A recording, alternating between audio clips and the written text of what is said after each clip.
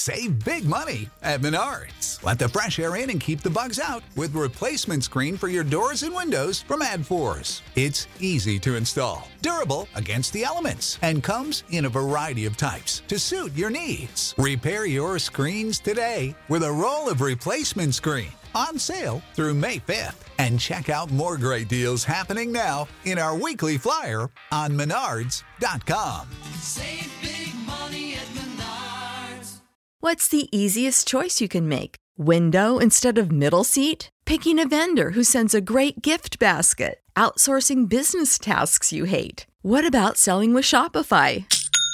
Whether you're selling a little or a lot, Shopify helps you do your thing, however you cha-ching. Shopify is the global commerce platform that helps you sell at every stage of your business. From the launch your online shop stage to the first real-life store stage, all the way to the did we just hit 1 million orders stage. Shopify's there to help you grow. Whether you're selling scented soap or offering outdoor outfits, Shopify helps you sell. Wherever and whatever you're selling, Shopify's got you covered. Sign up for a $1 per month trial period at shopify.com/try. Go to shopify.com/try now to grow your business, no matter what stage you're in. Shopify.com/try.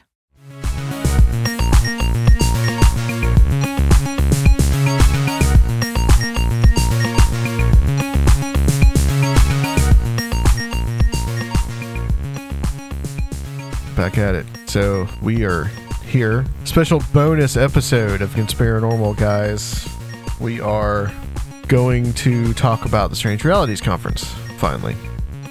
And our experiences there and the people that we met.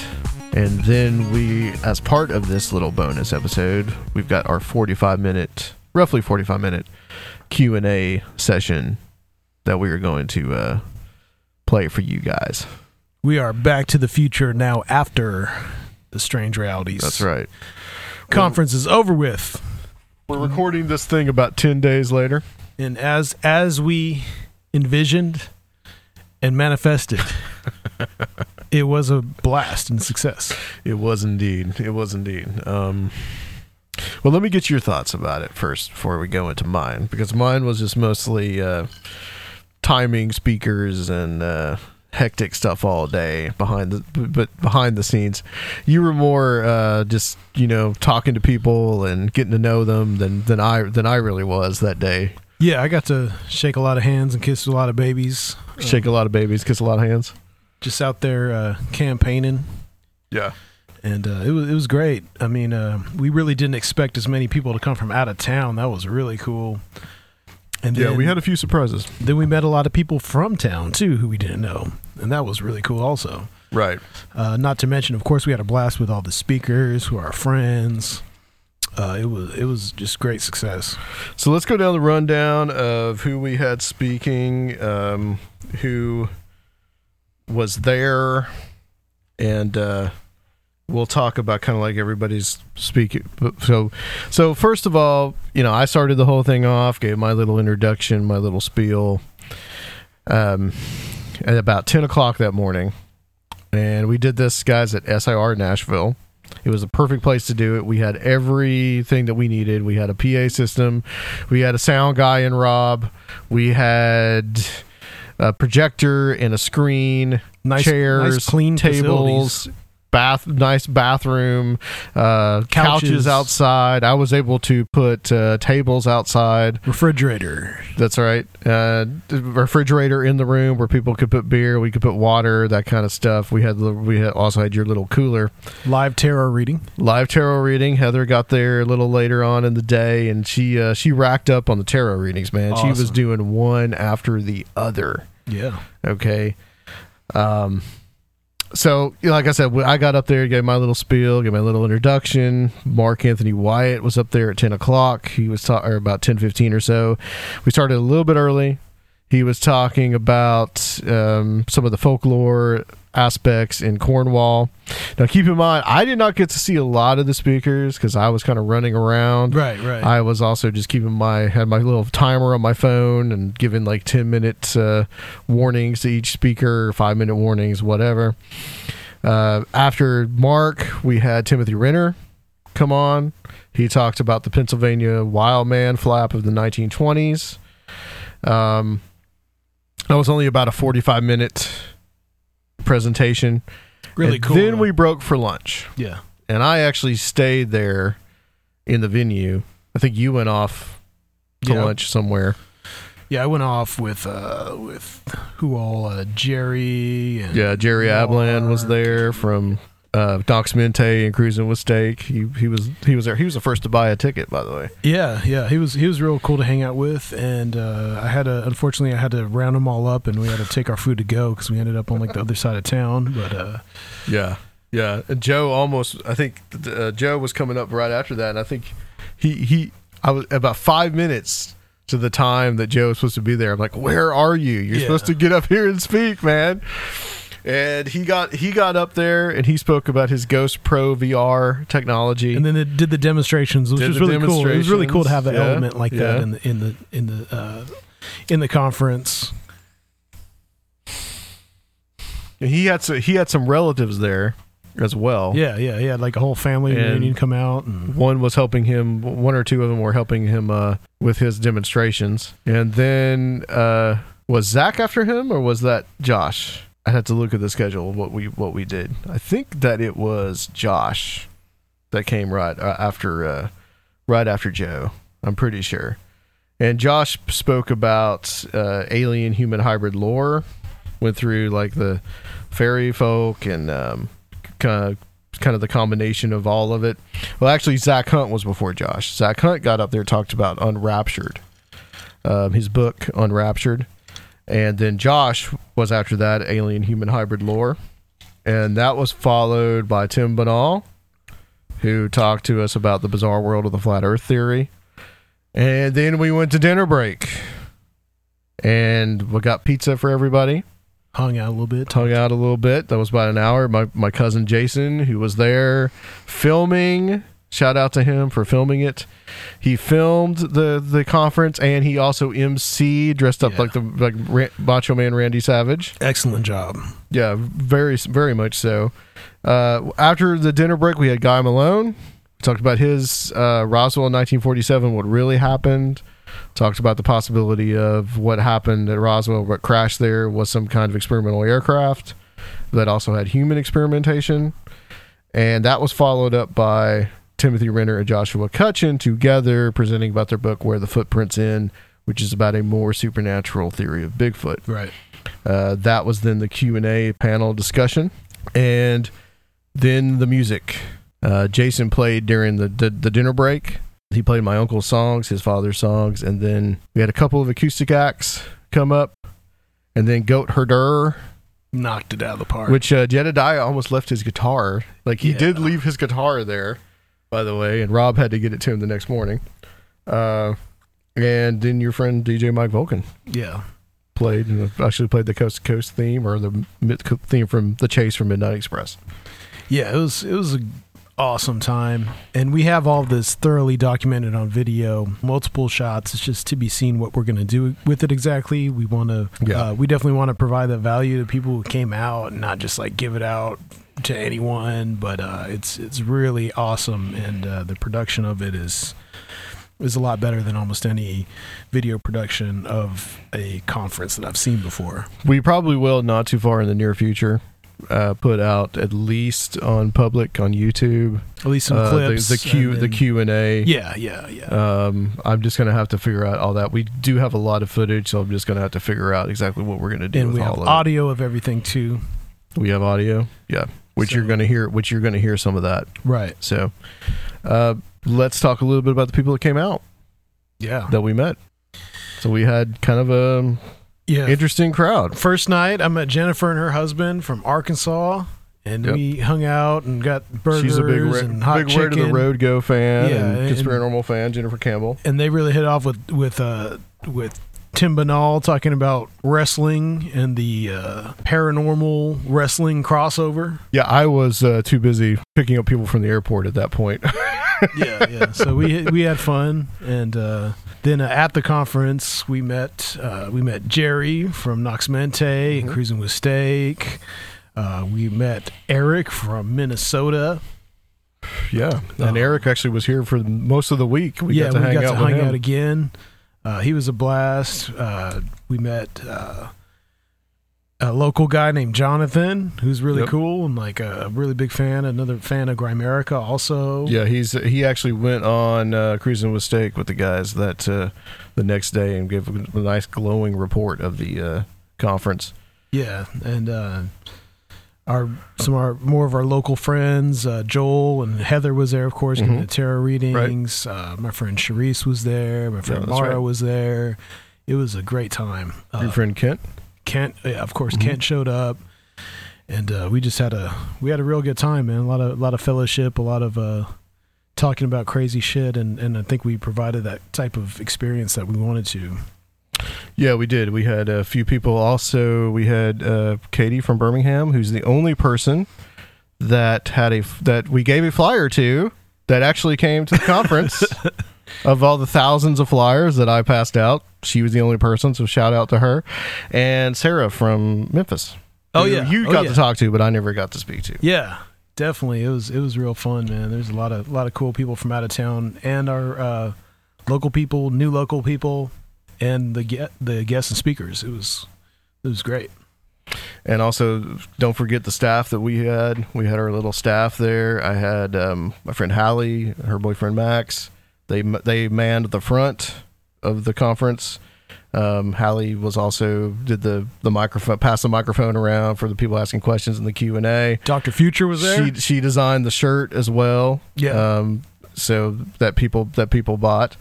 Had a few people buy the shirt. And also Luke was there. Oh yeah. As the guy manning his very important job of manning the snack table. Which he and Eric got to bond most of the day over the Cheetos. And also Rob, don't forget Rob. Rob was the main guy. Rob was back. Yeah, and his friend Bob came down from Louisville and helped him out a little bit. So Rob definitely shone through on this one. He did quite a good job. He also recorded audio recorded the entire thing. This is Jason videography. The whole thing could not have happened without Rob. Yeah, for sure. I'm totally glad that he was there and he was a part of it. So yeah, I mean these we also did we mention I think Nikki was another guy from that listens to Grimerica that came. Yeah. As well, friends with Jill. Of course, they all know each other from the chat rooms and all that. So he was there. So we got a nice little Grimerica Cruising with Steak crew. Came out as well. So want to thank those guys, and thank the people that promoted that weren't there that helped promote it, like Grim Steak, James Cruz, and that was guys, probably the most Soraya the most effective kind of promotion that we did. Period. It was the swap casting and the playing the commercials on the other podcasts. Yeah. And we did Facebook ads. I don't think we got anybody that came from the Facebook ads. I don't think we got really anybody except Katie, as I mentioned, that she the only person we gave a flyer to. Just saying. Yeah. Out of the thousands of people, probably not thousands, but there was a lot of flyers, guys. We got at least about 1,000 out there. So I was taking the flyers and I was actually turning them into signs, writing candy $1, drinks $1. I was finding other ways to use them, just giving them away to people. Take flyers. Yeah, right. Because we had so many of them. But it went well. It went well. We were on time. I got a lot of praise from Banal, Cutchin, Timothy Renner, those guys. They said that we were on time. Ran a tight ship. We had also on the Q&A session, we had a couple of other people. Like you said, we had Dr. Future was there. I asked Dr. Future, I was like, Mike, do you want to speak? And he spoke anyway, guys, because when Zach Hunt was there, he asked at least a good 20-minute question. So, and I got him to announce that he's putting out his book. That was for about 10 minutes. I think we talked a little bit about that. And he was part of the Q&A session. And also part of the Q&A session was Brent Rains, who was on one of our last shows. Which will be the second to last, I think. Yeah, second to last by the time this is out. And also Johnny McMahon was there, who is the host, who's been on the show before. He's also the owner of the Fringe Radio Network, which is the first podcast network that we were ever on. And his friend Mark Britton was also there. He's good friends with Johnny, and also with Mike with Dr. Future. So I think that's a good rundown. Yeah, I don't know if there's anybody there was a few other people that we spoke to. A couple of people, I think that they said they heard it from, they saw it online or whatever, they did the search. Yeah, it was just there's a lot of camaraderie. But what we have, like 40 to 45 people? Yeah, I'm thinking. Yeah, I'd say probably 50 at the peak. I think it's a good start. Absolutely. I think it's a good start. And I think that we can see now that, like the podcast, that was definitely our most successful, was the podcast, little podcast networking thing that we did. So is there anything else that we want to add about it? No, just that, this was our first try at doing this, and we're real interested in continuing and doing more of these in the future. Both bigger and smaller events possibly. So we're just experimenting right now. There's nothing like getting together with that many like-minded people or really interesting people and just being able to hang out and talk about all this stuff. Yeah, we're looking towards Strange Realities 2020, what that may be. If we do one, I'm really thinking about possibility of doing a 2-day event, because I think we packed a lot into one day. Yeah, it was a lot, and I'm really happy how many people stayed through everything too. But I understand if you needed just a break from the from the information. Yeah, there was a ton of information. I'm hoping also next year that Soraya can come. Yes, I think that would have that may be a distinct possibility, because that would have been the whole crew pretty much. Yeah, very much so. I also would love to get Ren down here if he could, if he wants to come down. So we will see. Got some ideas in my mind. I think that at least by probably February or March, if we do one, we will be announcing by then. So guys, just stay tuned. But you won't hear too much about Strange Realities Conference for a little very bit. Much. We beat it to death. But then, like we said, I know there are people out there that if they could have come, they would have. Yeah, and some of the people stayed behind also a couple days, so we got to hang out on Sunday and show some folks the craziness of Broadway. Yeah, we took Banal and Cutchin down to Broadway. Yep, and it was pretty wild. I saw the neon lights reflecting in Banal's eyes. Yeah, it was an experience. But yeah, it was good to hang out with those guys.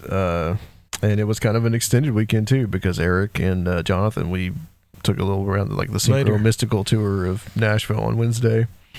So it kind of lasted into the week a little bit for us too.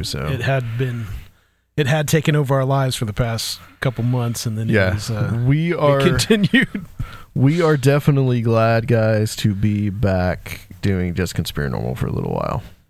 I think that's probably where we're at, and it was an undertaking. I'm very happy that I did it. Don't get me wrong, but it's a lot of work. We learned a lot. We're learning by mistakes. So yeah. All right, I think that's it. I think without further ado, let's let them hear the Q&A session. I was thinking about the lady in white and it's on. All right, good. Didn't she have Do we pass this down or what? the giant He has owls one. that always... Do they have one down there? Oh, okay, they got one down At there. least that's what people thought were owls. I just wonder if that was sort of the beast Testing 1, 2, 3. cohort. We do have Early association. yeah, maybe 40 we minutes. do have what we call big hoots. How many? That reports of big owls along with big. What's Guy Malone doing? Is he coming up? Yeah, come on, man. Very ancient association.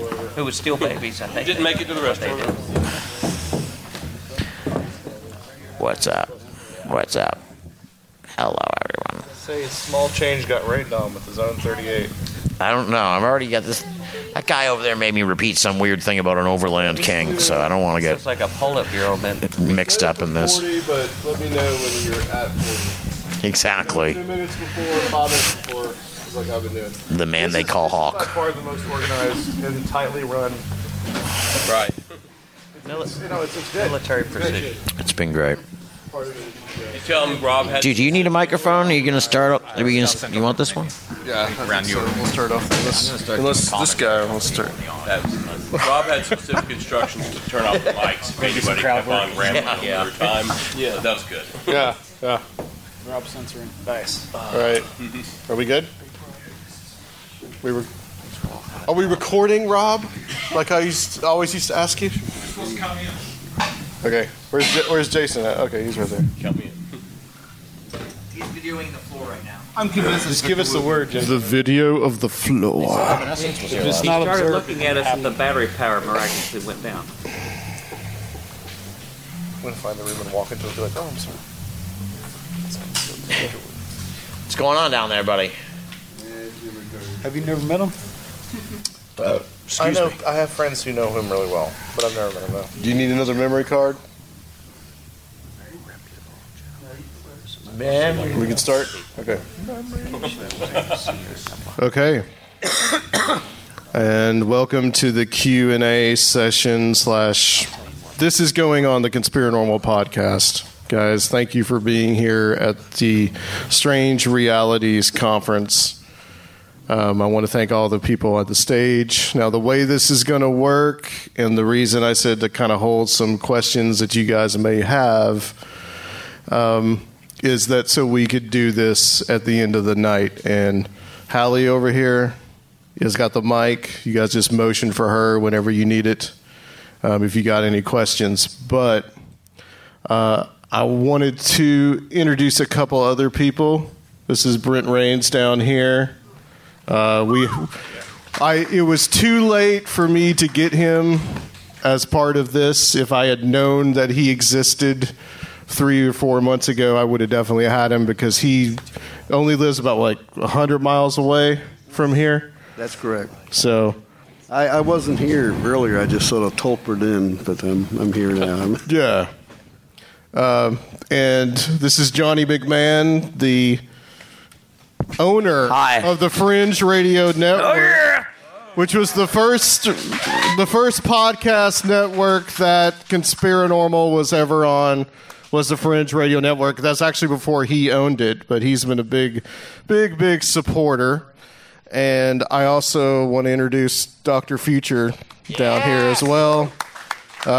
Big inspiration for me, big mentor. Very important that he's here. And, of course, Timothy Renner, Tim Banal, Joshua Cutchin. This guy right next to me is Serfiel. He's my co-host.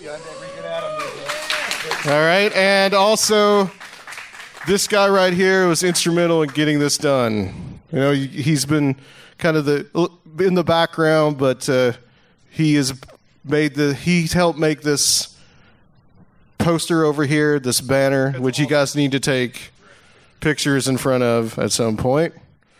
Mark Anthony Wyatt, Joe Damari, at the end, Guy Malone. So I want to, before we get questions from the audience, Brent, you've been here most of the day. You've been observing, and Johnny will tell you, you can kind of go on with this too. What do you guys thought about some of the things that you've heard? It was great. I love Joshua Cutchin. Great. I like the flat earth. Just great. How does he say that? You guys are beautiful people. It's just great. It's great. Believe me. No, it was great. I learned a bunch of things, and I'm proud to have you on the Fringe Radio Network. Yes, sir. And that's all. Yeah. And Where Did the Road Go is on there as well. So, Brent, some thoughts, man. I mean, this guy right here has been a ufologist. He's been in all this weird stuff since he was 5 14. 53 years. And he's corresponded with guys like John Keel, which he has a book about, which you guys should buy in the back. So, Brent, any thoughts about what you've seen? I'm very impressed. And this was not the ordinary lineup you get to going to one of the mainstream conferences, UFOs or cryptozoology. I mean, those conferences are based on trying to prove a certain common belief system mainstream. And what I saw here was a real open-minded, objective exploration of all the different alternative possibilities that exist. And that's what, my book on John Keel, he was one of those early pioneers. And it also has a foreword by Rosemary Ellen Guiley, who helped me tremendously to prepare the book and passed away just 5 days after it came out on Amazon. And she was, one hell of a researcher. So, anyway, thank you. Okay. Let's open the floor for questions. So, who's got a question? Sure, why not? I'm sorry, I don't know anybody's name, so I'm just going to say. Okay. The Wildengeist person? Yes. Joshua. The Wildengeist person. So I'm just curious, you were saying, there's the whole poltergeist, and this is like a poltergeist in the wilderness, but you're not, I guess my question is, you're not in any way saying that all Bigfoot sightings necessarily are Wildengeist. There could be two separate things, right? Right. I think it's a mistake that a lot of us make in talking about these things in general, is that we want them to all be one sort of monolithic thing. Okay. I mean, the longer I go into the UFO field, the more I start to separate things in the sky from the contact experience. Not that there isn't some overlap, there's a significant overlap. But I think we need to be comfortable enough with nuance to say that sometimes it might be a nuts and bolts flying saucer in the sky, and sometimes it's much more akin to a shamanic experience or something on a more spiritual level. I think Tim's a little bit less charitable of flesh and blood Bigfoot than I am nowadays, but one of the things that I've said oftentimes is that I wonder if there isn't something that is using sort of the Bigfoot thing as a mask. So if you look into the work of some people that I really admire, like Mike Cleland, who talks about owls. Mike. It's not that Mike doesn't think that owls aren't really actual, flesh and blood birds, but sometimes the owls are weirder, and sometimes I wonder if myself, with what I'm looking into, if there aren't actual large hairy hominids that are completely quote-unquote natural running around the woods, and sometimes whatever this other intelligence is sometimes picks that up as a skin. Right. Again, I think Tim's not into that idea. That would be accurate. Yeah. But, I'm excuse me. I try to sit with the reality of my own shortcomings, and so not necessarily all things. It's more of a thought experiment than anything else. Right. Just another alternative theory. Yes. But not necessarily negating another theory. No. Anyway. I mean, it might. Right. It might not. But that's not your point. You're not trying to say this is the way it is and that's not the way it is. No, I mean, there are very few things that I'll say that I'll commit to like that. Yeah. All right. Now I have another question, if I may, real quick, for the Nazi UFO person whose name I don't know. Sorry. So, just the thing that came right to my mind was, back in 1947, even before the space program, when you're sending something out into space, monkeys or dogs or anything, you're basically putting them on the top of a rocket and you're shooting that rocket up into space. You have, really, really ancient computers that are making it fly around, and then it lands and you go get it. But, to actually have something fly an aircraft in 1947, are you to think that they were putting a child or something, what was the pierogies? Progeria. Oh, progeria, yes. Like a child with progeria, in that, is the thought that it was like an automaton or it's radio controlled? Because they weren't teaching the child to fly the plane, right? Correct. I don't think so either. That radio and remote controlled possibilities have been included in this presentation in the past, and I've had people follow up with me, actually giving me documentation of where the technology for remote control was. And that was available at that time. And another thing that was happening was you were having to use real balloons, helium balloons, from that one photo I showed of Mike Heiser, just to get them off the ground, to where they might not have even been propelled, moving around in the way that we picture flying saucers going. Been taking them up. They might have been floating just to see, can you get a human to 30,000 feet and they still survive? And just put it on a balloon to where they weren't actually piloting a craft, they were just in it as a test subject, is the best theory to answer your question. I agree with you. It's a great question, and it comes up often, actually. If I recall, there was primitive drone technology used in World War II, right? That is what I've heard also. I wasn't there, but... Okay. Who else has a question? It's all guesswork, given my age. It's all guesswork and a little bit of research, too.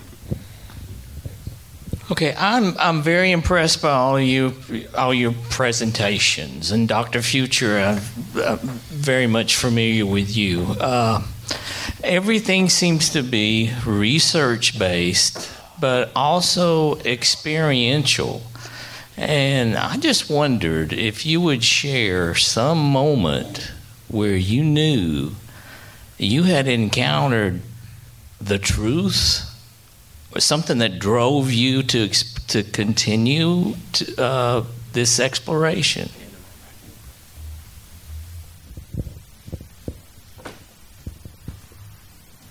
Questions for everybody? Yeah, well, who wants to take it?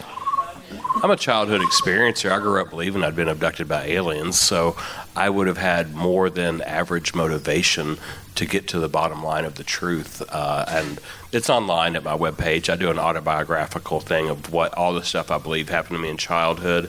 And it was way before Whitley Strieber ever wrote his book, but I was experiencing a lot of the same things. So I wanted to know the truth. Your question was, when did you arrive at the truth? And it was like, I don't know if I have today still. I'm still asking questions. I've got some answers, but because of my experiences and my desire to maybe stop them, I had more than the average impetus to want to get to the bottom of, are these really aliens? What's happening to me? How do I make it stop? So that's where it started for me as an experiencer, not as a researcher.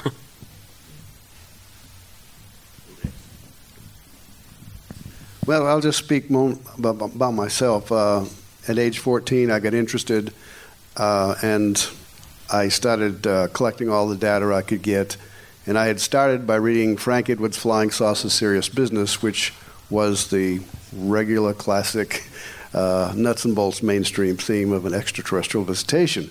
And so at that time, I thought, okay, it's either what the Air Force says, just weather balloons, temperature inversion of Venus on the horizon, has explanations that are natural, or it is actually the spaceships. And then I began to read articles by people like Jacques Vallée, the French-born scientist who had alternative ideas, and John Keel, who I've just written a book about. And I began to realize there were a lot of complexities to the situation, and I began to interview people myself and traveled across country to meet people, researchers, experiences. And I don't have the answer now, but I'm not as certain as I was when I was age 14 that I had figured it all out. And I just know that there's a lot more to it. I think that understanding more about physics and consciousness, and there's a lot of anomalies there that we haven't just figured all out. So I'm still exploring.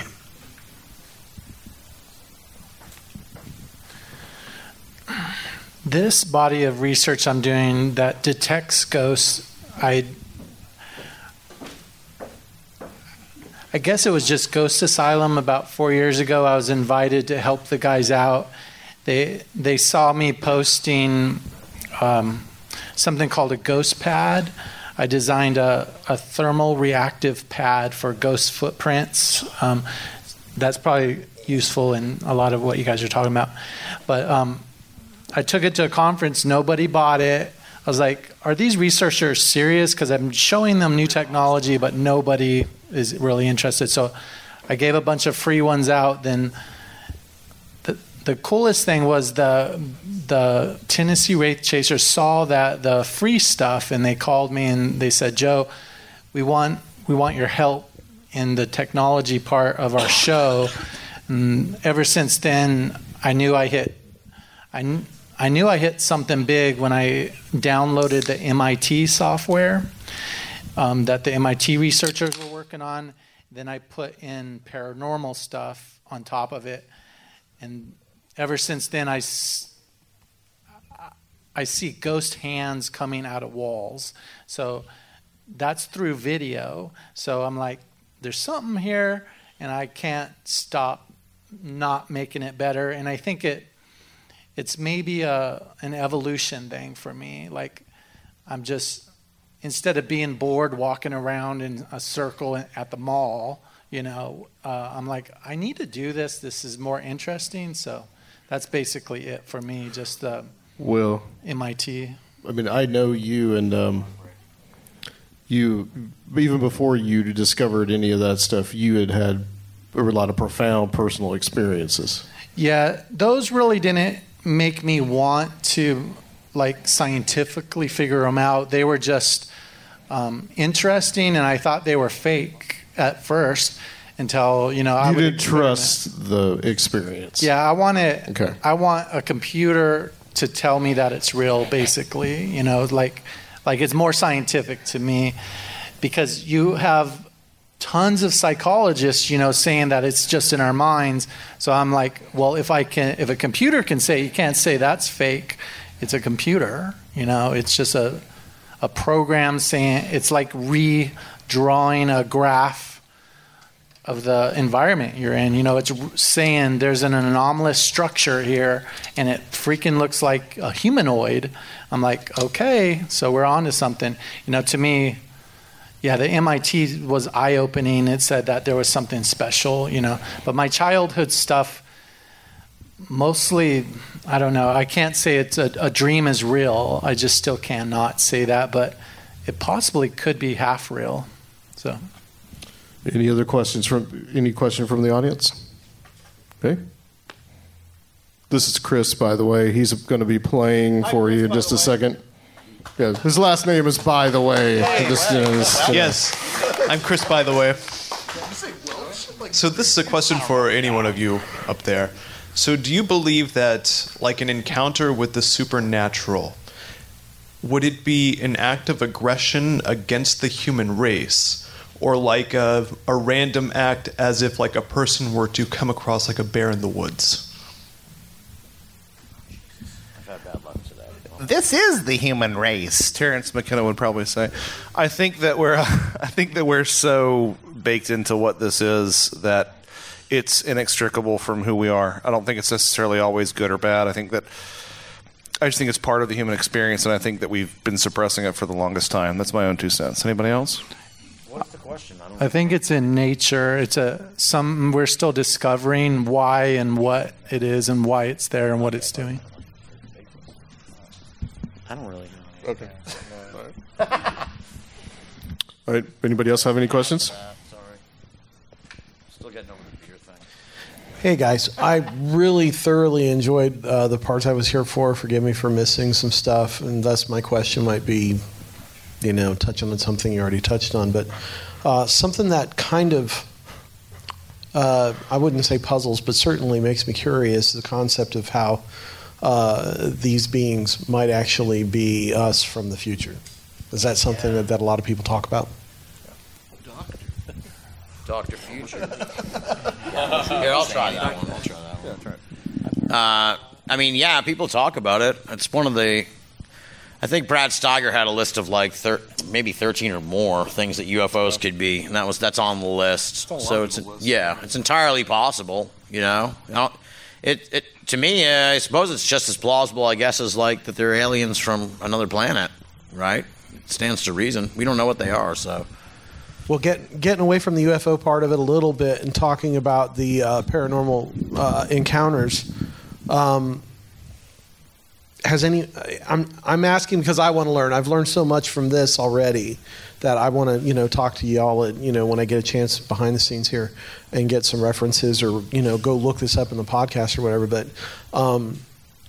do you think there's any chance that, well, of course there's any chance, that some of the ghost images that we might see or encounter could be a diminished self as a result of time travel. Interesting. So you're saying like that? You're saying like a ghost photo could be a time traveler? You're postulating that? The gentleman that was talking about the technology was talking about how he has physically been able to see like a hand come through. Right. Yeah. What I'm saying is that has anybody discussed the idea that time travel would present to us a diminished self? I see what you're saying. Yeah. Could only manifest in a what would look to us as a spiritual. Right, like say like a situation where let's say 100 years in the future, you can go into like a little room and it'll project you as a ghost essentially, for lack of a better term, a hologram or whatever. Yeah, to the past. It's kind of the idea. Yeah, I think it's possible. You can come, but you can't bring your luggage. You know what I mean? Yeah, as an observer, so that way you can't interfere with the actual time. I mean, that's entirely possible. I mean, I don't see why not. What would make sense with that from quantum mechanics is that you can send information faster than the speed of light and in time, but that's all you can send. You can't send material, like physical material, but you can send information. Which could be an image, right? And that's what a hologram would be you're sending information. So they wouldn't violate any of the immutable laws about the past or perturb or anything like that.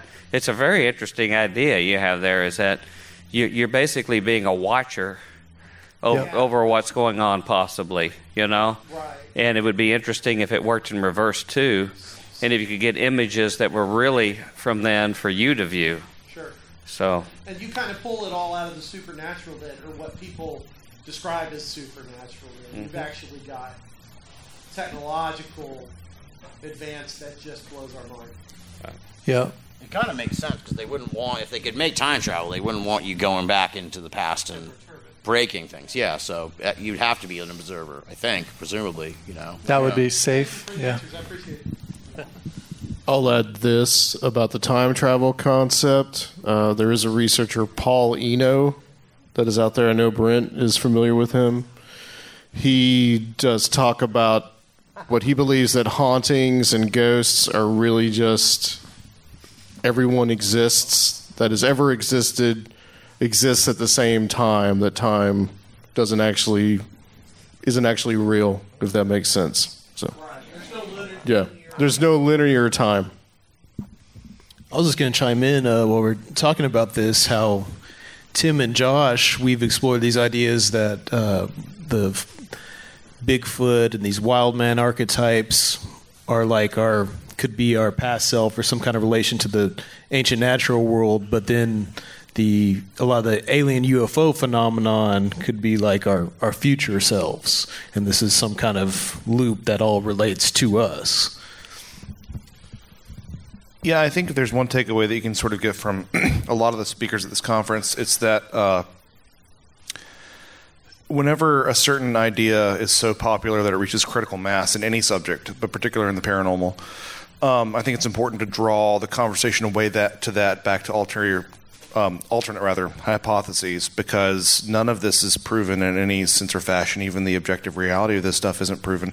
So why should we bother marrying ourselves to the idea that Roswell was a crashed flying saucer, or that Bigfoot is an ape, or that UFOs come from extraterrestrials? I think the idea that we should entertain ideas like ghosts might be time travelers, I think it's healthy to engage in that, regardless of necessarily how much evidence there is for that. And really, honestly, there's not any less evidence for that than there is for a lot of the more popular ideas. I think it's really healthy to sort of engage with that push and pull, and I think it's something that Adam's done a really good job. Adam and Serfield have done a really good job of bringing some people together who are bringing some alternative ideas to light. So kudos to you guys. I'll sort of take the hit and go where a lot of us kind of are afraid to go, I think, publicly. But at this particular conference, the biblical or Christian worldview has not been underrepresented like it is at many other conferences like this. And at the risk of being the simpleton in the group, a lot of the phenomena has been, by many researchers, Keel, Vallée, Carl Sagan, the word demonic has come up over and over again in all of our reading and all of our research. I don't want to reduce it to that it's the only explanation, but for the sake of the podcast, for the archiving, every one of us has stumbled across it, and we haven't disproven it, and we're not even motivated to disprove it. I think in this modern age, we just don't want to be the idiot that uses that word in a sentence in public anymore. But the other talk that I do that I think more known for than this Roswell one is Are Aliens Demons, or Evidences for Why Christian Fundies Call Aliens Demons. And like I said, I literally quote Jacques Vallée and Carl Sagan in that one too. A few of you have seen it. You're familiar with the point of view, but just I want to, without being politically incorrect or whatever the word is, and without being a sissy, when you're talking about Bigfoot, they scream like a banshee from hell, and all the other quotes you used, poltergeists and all that stuff. And my experiences are stopping abductions because they're paranormal or spiritual experiences, not aliens. That's well documented in this field too. I don't want it to go ignored. I don't want to push it on anybody, but I don't want that view to go ignored here as well. Well, something that's a very strong folkloric trend, sort of built off of that.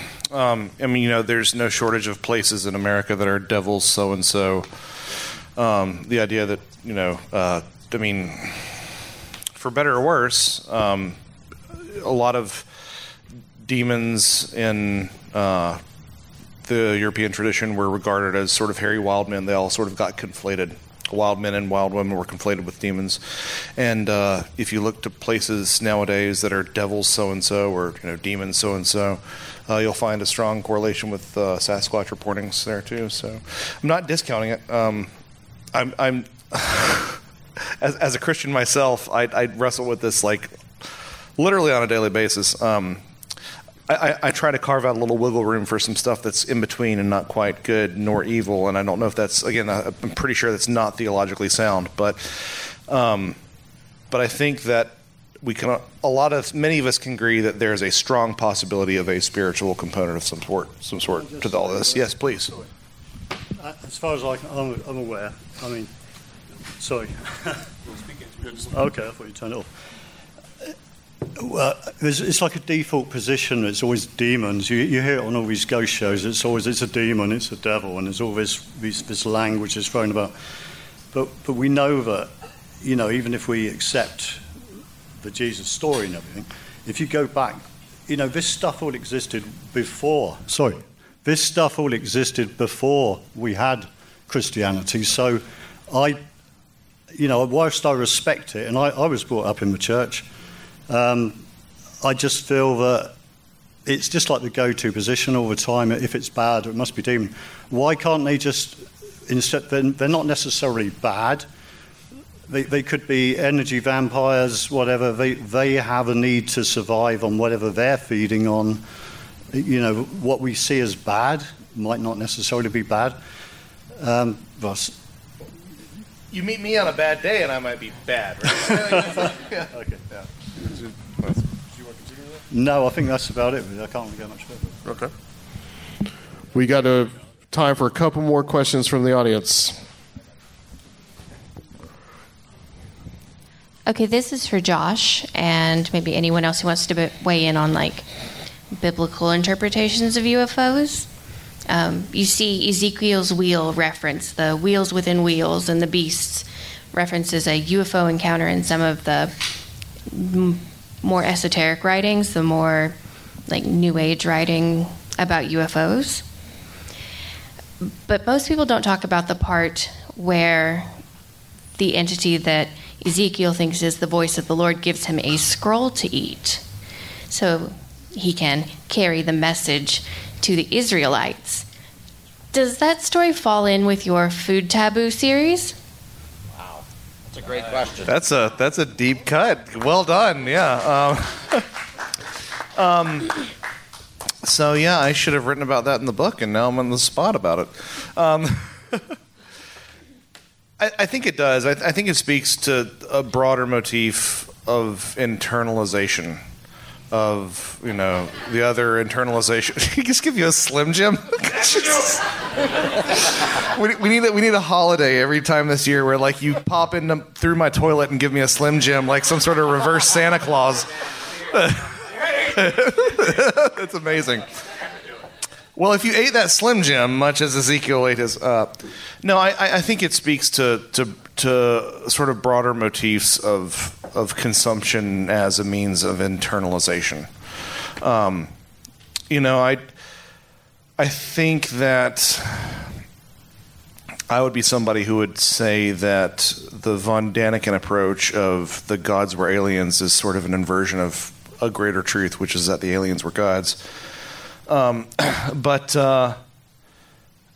in terms of that story specifically, I think it really speaks to that concept of consuming that which you wish to become and consuming that to internalize it and to sort of hopefully have an outward expression of what you put into your body. I mean, if you look at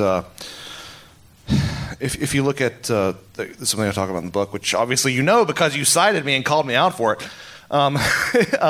this concept of eating the god is prominent in a lot of different cultures. The idea of taking something of the divine, in this case, not necessarily the flesh of the divine and consuming it to become in one sort of communion with the other, but rather to sort of take something that has been given to you, which is in some sense a little bit more palatable. But it's a great question, and I think that you're absolutely right. It's consistent with that motif. There was a story that Mike Clellan consulted with me about before his latest release, which was Stories from the Messengers, about a woman who was like compelled to eat some owl feathers. And this was a weird owl. This wasn't like an owl. This was like a Mike owl, which is its own thing. And after doing that, there was this whole like sort of shamanic thing that happened. So I think they're part and parcel. That's probably not as in-depth an answer as you were hoping for, but that's the best I got right now. So okay. We got time, I think, for at least one more question. Heather. Hi, everyone. Hi, Heather. I've spent a lot of time out in the hallway when I really wasn't expecting to spend that much time, but it was an enjoyable evening. So I missed if anybody spoke about it, but I recently picked up this book by a gentleman named Allegro, who talks about mushrooms as a divine vehicle and how the scriptures that are referencing food of the gods is actually speaking about mushrooms. If anyone would like to speak to that, I'd be delighted to hear your opinions.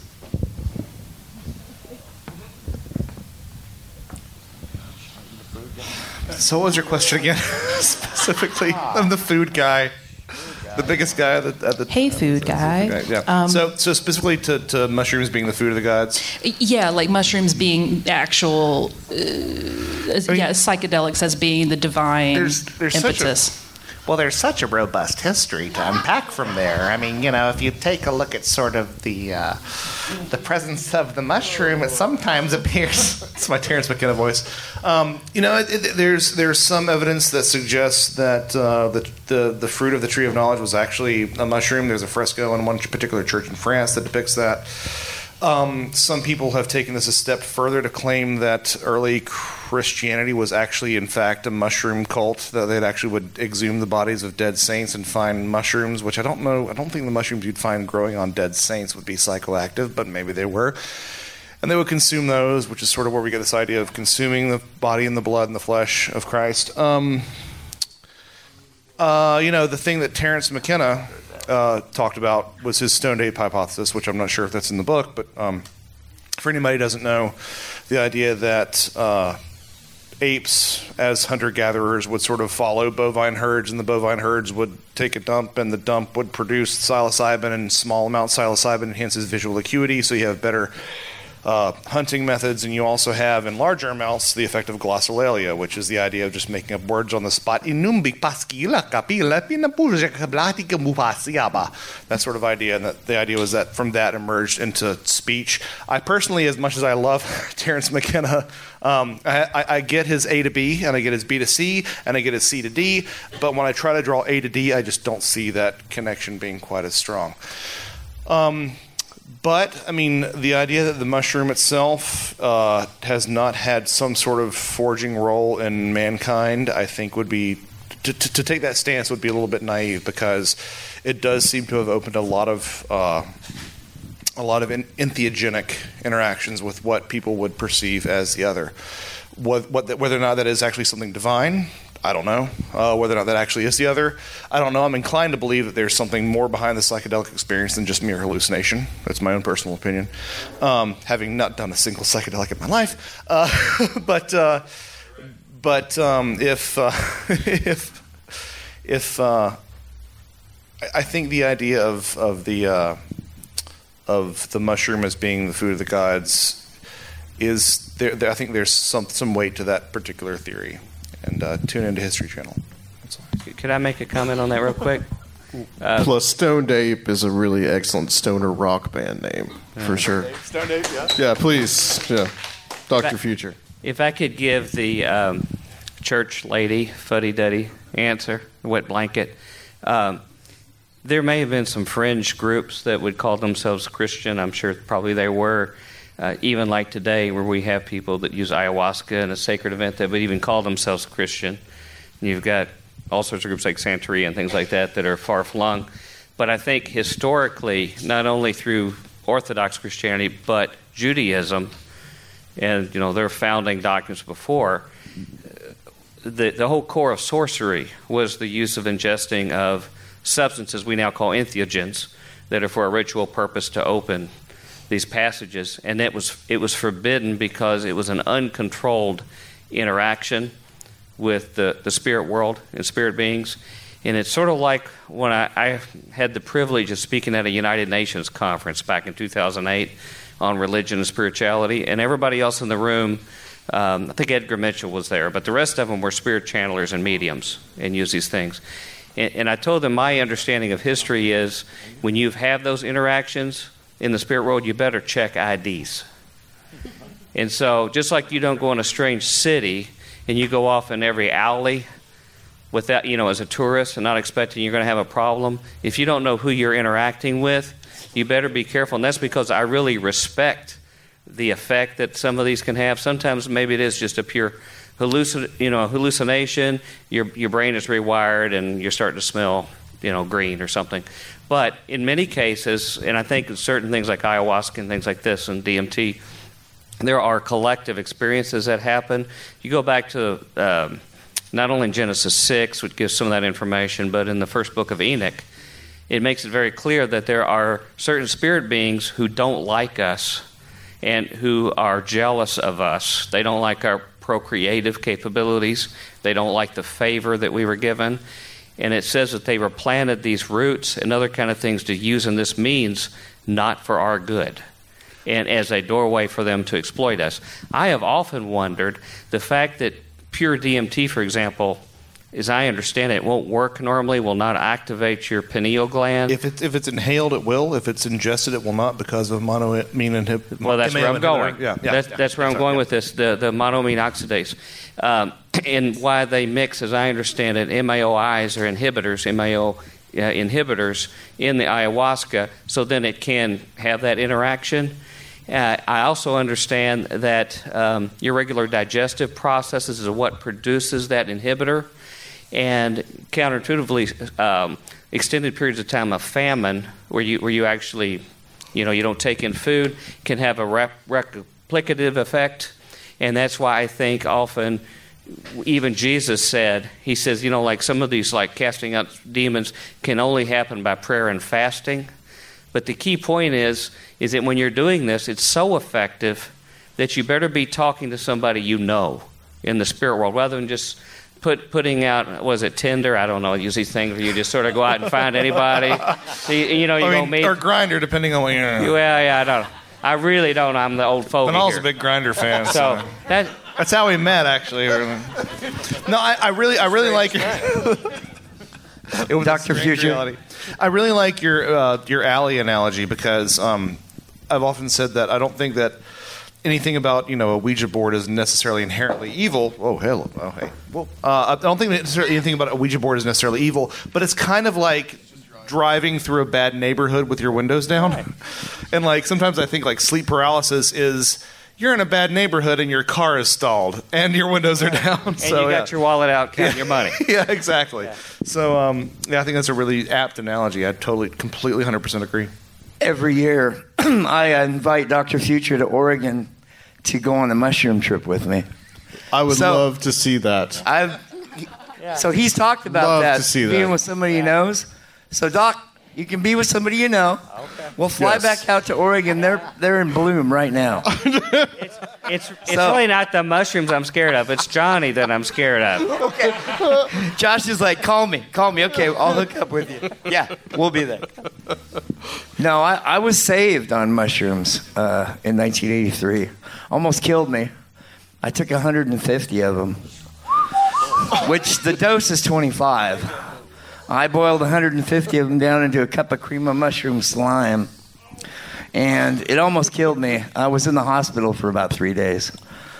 And anyway, I was brought down. I went down into the ground like 300 feet, and with all the worms and the bugs. But they were killing each other, but not for food or survival, but for pleasure. And Jesus showed up, and he goes, "This is sin." And that was the end of it. But that was the beginning of my walk. So I just love mushrooms. You know, I think that's the only sad thing, Johnny, is I just wish we could say you were typical. It's hard to take Johnny data and apply it to the whole population. Yeah. Tim, do you want to add? It's hard to follow that. The only thing with when you start talking about the Bible, it's like, to me, it's the same thing as when people say, "Oh, it's all jinn. The jinn explains everything." You're just giving different names for the same things we've been talking about folklorically forever. So if you're going to use the Bible as a proof, you first have to prove that the Bible is true. And you take it on faith, okay, that's your faith. But to the rest of us, it's the same folklore under a different name. Right. Well, I can't dispute that. All I'm just saying is that's the information I'm familiar with, and that's who I take credible. And I don't see a whole lot of people. A lot of people who take DMT, for example, see things that absolutely terrify and horrify them, but yet they still seem to be attracted to it, almost like an addictive effect, which I think a lot of alien abduction experiences have been described that way, where people are absolutely terrorized, but somehow they want their terrorizer to come back again. So there's a lot I don't understand about that, and I don't plan to find out if I can help it. All right. I think it's the idea of the trial, of going through, coming out the other end of a negative experience. Guys, I think we are out of time. That's a good place to stop. If you guys have any other questions, these guys are available for the next 2 hours. Feel free to talk to them. We have music. I do want to thank everybody on this stage. Dr. Future, Timothy Renner, Tim Banal, Joshua Cutchin, Sephiel Stevenson, Mark Anthony Wyatt, Joe Damari, Johnny McMahon, Brent Raines, and last but not least, Guy Malone. And I want to thank a few other people as well. Jason Vonstein, my cousin, came all the way here from Atlanta to film this entire thing. Okay, I want to thank Max and Hallie over here for getting the pizza, manning the front, and also, where's Luke? That's the question we always ask. Where's Luke? And this guy right here that made it all possible, give him a big hand, Mr. Robbie Lenz.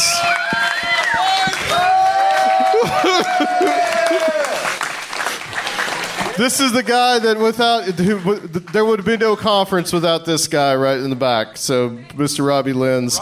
And this guy right here, my co-host, my partner in this whole endeavor. We have been through this thing for like 2-3 months.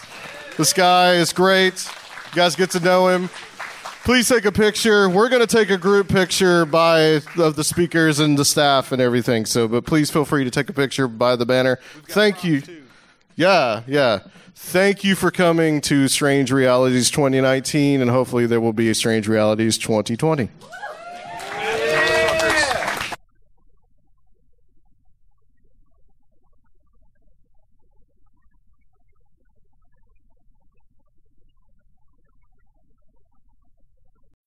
When you need mealtime inspiration, it's worth shopping Kroger, where you'll find over 30,000 mouth-watering choices that excite your inner foodie. And no matter what tasty choice you make, you'll enjoy our everyday low prices, plus extra ways to save, like digital coupons worth over $600 each week. You can also save up to $1 off per gallon at the pump with fuel points. More savings and more inspiring flavors make shopping Kroger worth it every time. Kroger, fresh for everyone. Fuel restrictions apply.